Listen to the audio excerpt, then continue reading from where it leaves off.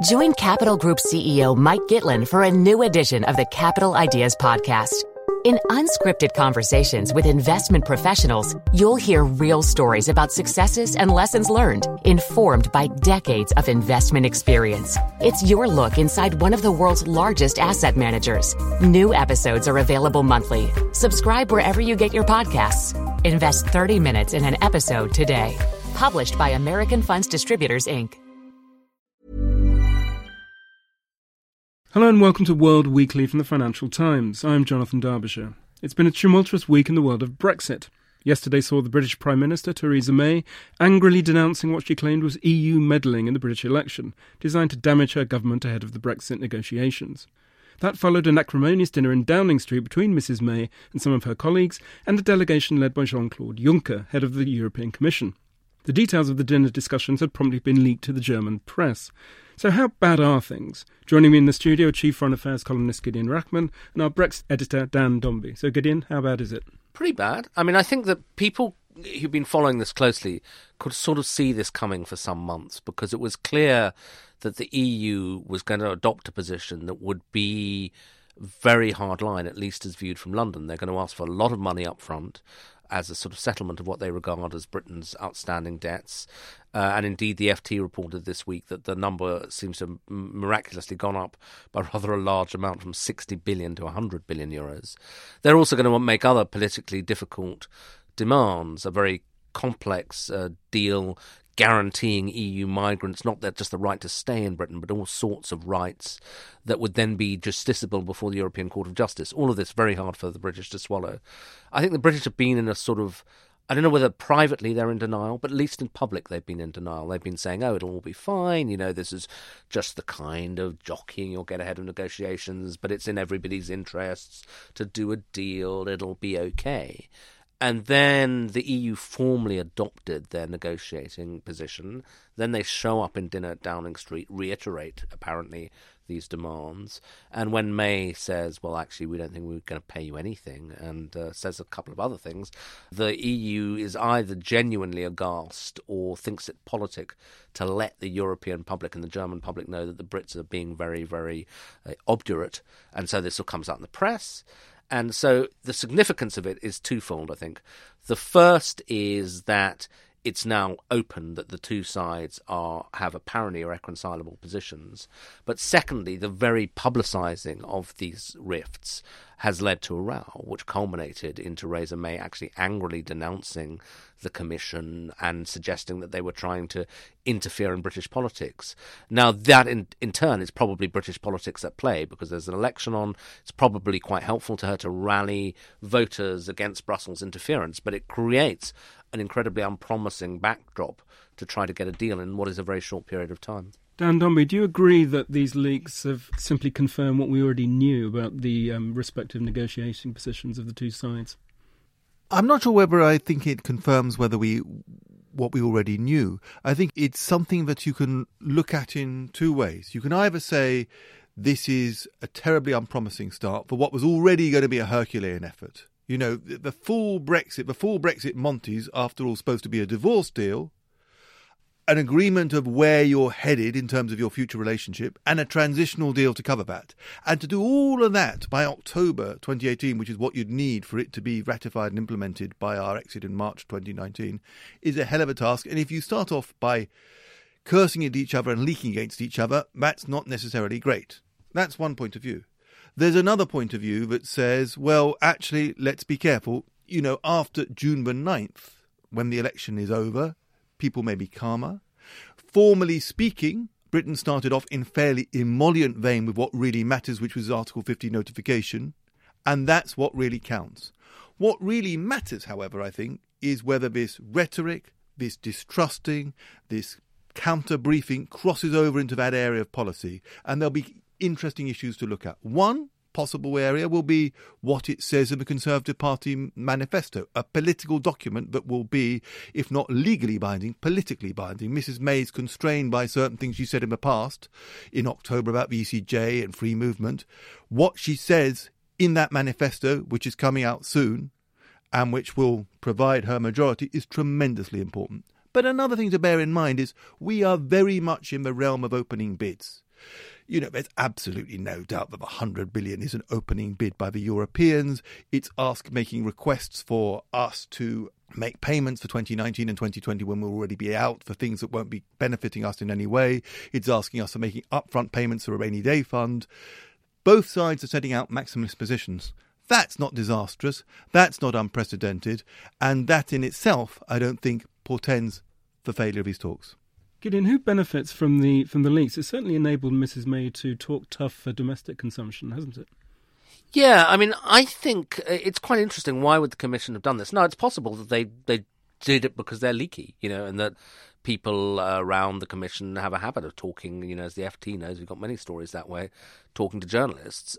But I suspect that if there was an underlying rationale, it could be to do with preparing European opinion for the idea that there could be a breakdown and blame shifting. That's what leaking is often about, is to say, look, guys, something's going to go wrong, and getting your narrative out there before the other side does. Or it could be about putting pressure on the British government. But if that's the case, it probably backfired.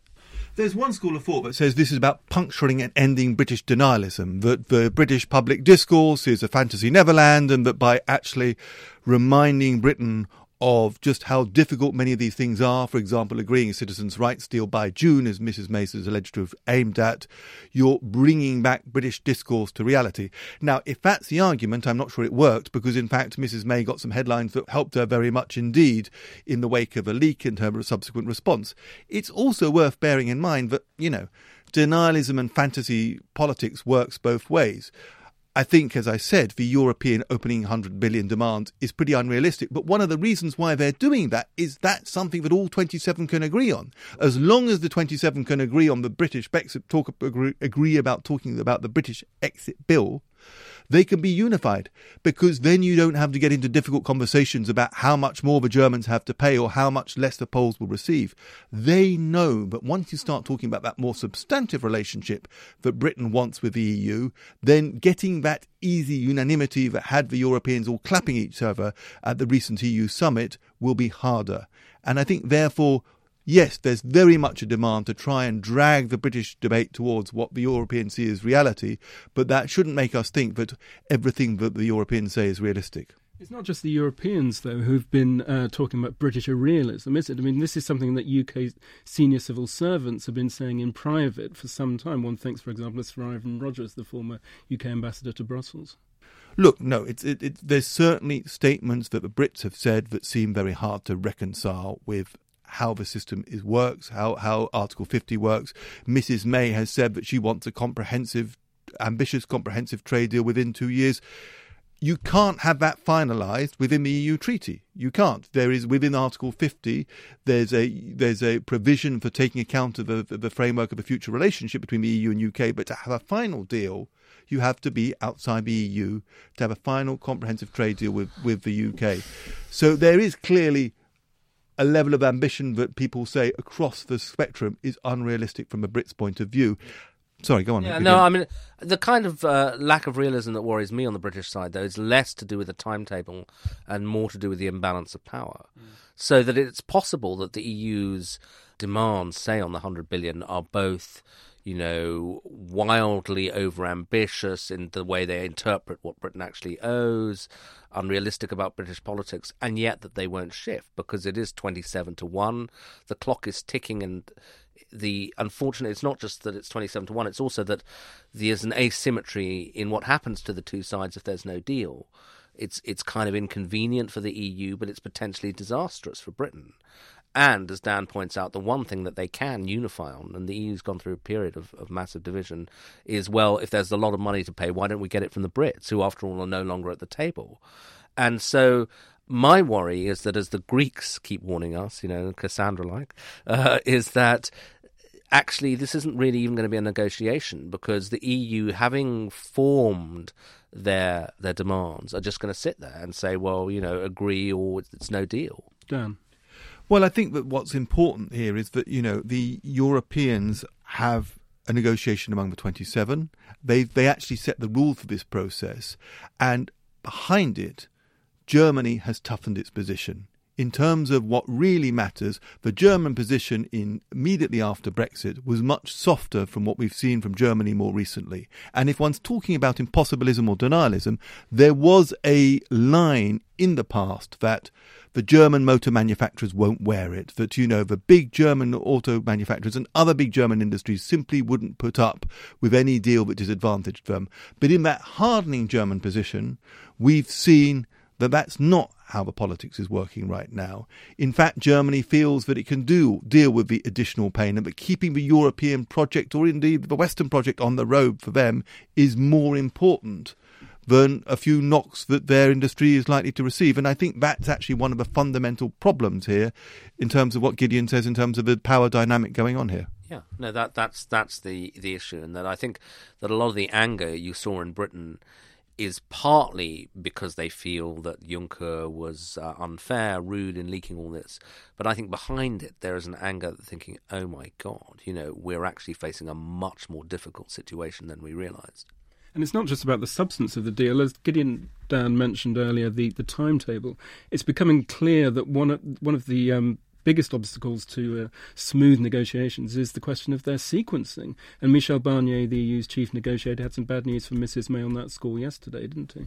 Yeah, well, Barnier's being clear, and in fact, he's been ordered to be clear. He can't be anything other than this. He has no leeway because it's clear in his instructions. He says, we have a very strict timetable. First of all, we have to agree in principle the bill, so even if not the sum, the kind of sum. Citizens' rights, and Northern Ireland, which is not so politically charged but technically very hard to manage. And only then can we talk about what kind of future relationship we're going to have, and other issues follow from that, like transitional arrangements, once you know where your final destination is. And basically we need to sort out this first bunch of issues, including the bill and citizens' rights, by October, November, the autumn, which leaves very little time for those subsequent talks, which will have to be wound up a year later. So you can see, given this sequencing, first of all, it makes it harder for the Brits because we have to pony up in some sense before getting the negotiation we want. It also makes the negotiation very, very much a race against time, which is why one thing that you're hearing from all parts of the spectrum, Eurosceptics along with Ramonas or Remainers, is the possibility of a no deal, the possibility of a complete breakdown is very much on the horizon. One can be less than fatalistic, one can take these most recent exchanges, one can say it's all knockabout politics and the rough and tumble of politics, as David Davies has said, but clearly there is a non-trivial risk that we don't get a deal, that certainly we don't get the full Brexit deal that I referred to earlier on. And then the question is, at what point does the British preparations switch from preparations for a deal to preparations for a no deal? Because no deal with no preparations really would be a recipe for chaos. And also whether the British can keep the kind of emotional backlash against Europe within bounds, because I think you saw this week May resort, having spent the last couple of months saying it's all going to be sweetness and light with Europe, we're going to have a special relationship with them similar to our relationship with the United States, essentially casting them this week in the role of the enemies of British democracy, which is quite a switch. And I had written a column this week about a sort of nationalist speech that I envisaged May giving in 2019, about Britain standing alone against Europe as it has done over the centuries. And she gave parts of it a day after I'd written it, right? Didn't have to wait 2 years. And Mrs May has been trotting out this week the old saw that no deal is better than a bad deal. I mean, where is British thinking on this at the moment, Dan, do you think? It's an election, she has to say this, but one of the most telling things that occurred when David Davis appeared in front of the House of Commons Brexit Select Committee is that we haven't costed. We haven't done work on a no deal. And I think this is a fundamental issue in British politics. Just picking up from what Gideon said, there's very much a school of thought out there that says, given the sequencing that Barnier has come up with, and given that his deadline of October, November for agreeing the bill, citizens' rights, and so on, and the precious little time afterwards, that crunch point, that point at which we decide to really go out and prepare for no deal and everything that means in terms of WTO trading, assuming tariff barriers and non-tariff barriers to the rest of continental Europe and so on, that may well be the end of this year.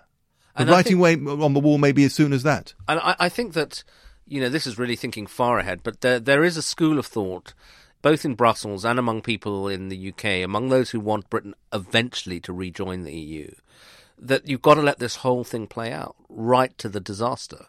That as one Tory who will definitely want to remain nameless because it's not a fashionable viewpoint in his party, said to me, we're heading towards a disaster, but my colleagues won't accept this until every last assumption that they've made is proven wrong and they've had their noses rubbed in it, and then maybe.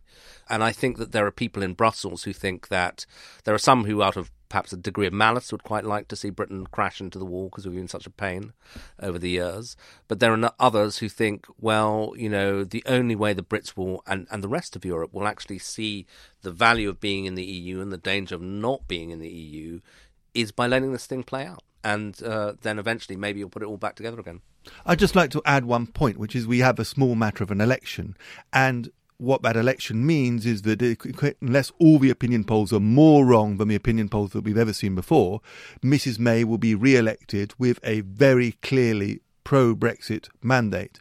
So there was perhaps a vanishingly small chance that Britain wouldn't go ahead with Brexit before she called this election.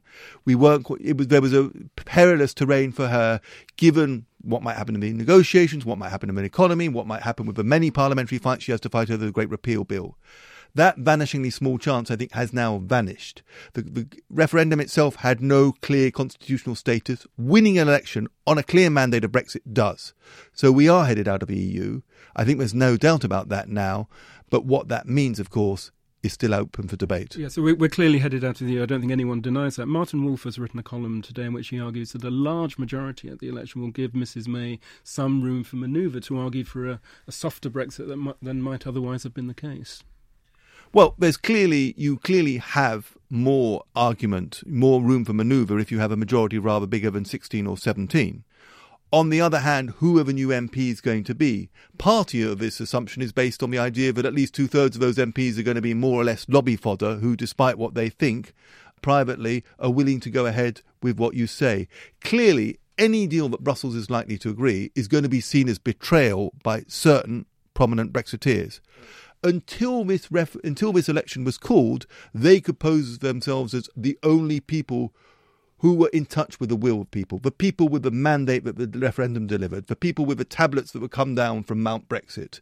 After she wins this election, if indeed she wins this election, she'll have her own democratic legitimacy, and there is an argument that she will therefore be able to betray them on things like quite how justiciable ECJ rules are, quite how long a transition period is, whether we stay in the customs union for a while, and so on. The question is, will she want to? Yeah, and I don't think we know that because, oddly enough, Mrs May remains very Sphinx-like on this question of Brexit. She says kind of meaningless things like Brexit means Brexit, or it's going to be a red, white and blue Brexit. And she was, of course, a reluctant Remainer before. Yeah, and who knows whether she even meant that or whether that was just a piece of political positioning. So we'll see. And also, she is, despite all that, a human being, and she will respond to the pressures that she's put under. And one of my worries is that she's going to be in an incredibly uncomfortable position with the EU holding all the cards, 27-1, leaking against her. She's going to end up hating these people. And I wonder whether she's going to end up making a kind of emotional decision. Fortunately, she doesn't strike me as a highly emotional person. But, you could see how you might end up just saying, well, screw this, I'm going to walk away. We should return, before we finish, to the question of the so-called Brexit bill, since this was the subject of an FT scoop this week, Dan. The FT calculated that the EU could demand an upfront gross payment from the UK of up to €100 billion, rather than the 60 billion figure which has been circulating for a while. So why the hike? Well, first of all, you have to remember that 100 billion is a gross figure, so it would probably come down. It definitely would come down. And quite the manner of payment, I think, whether it was instalment and how those instalments structured, the EU liberally says, it would be open for discussion. The main differences are, to be absolutely honest, we're seeing member states take a harder line. And that, I guess, is bad news for Britain. I do think it's an opening bid. I do think one needs to be careful. But this is not the European Commission going way beyond its brief. It's Germany and Poland and others wanting to make sure that, they make this quite daunting and, it's a kind of shock and awe opening bid, isn't it? It brings in, as I said, things like 2019 and 2020 payments, this rainy day fund. The details don't really matter. What matters is it's a hard opening line. Some of us thought 60 billion sounded quite a lot. 100 billion is extraordinary. It's also a slightly suspiciously round figure. So it reminds me, people were making the comparison, was the Austin Powers films with Dr. Evil, who trying to find a sort of really excruciating ransom figure and eventually saying $100 billion trillion. It's a bit like that. It's just a huge sum of money, which almost seems designed to provoke fury in Britain. Gideon Ruckman, Daniel Dombey, thank you. Please join us again next week for another episode of World Weekly.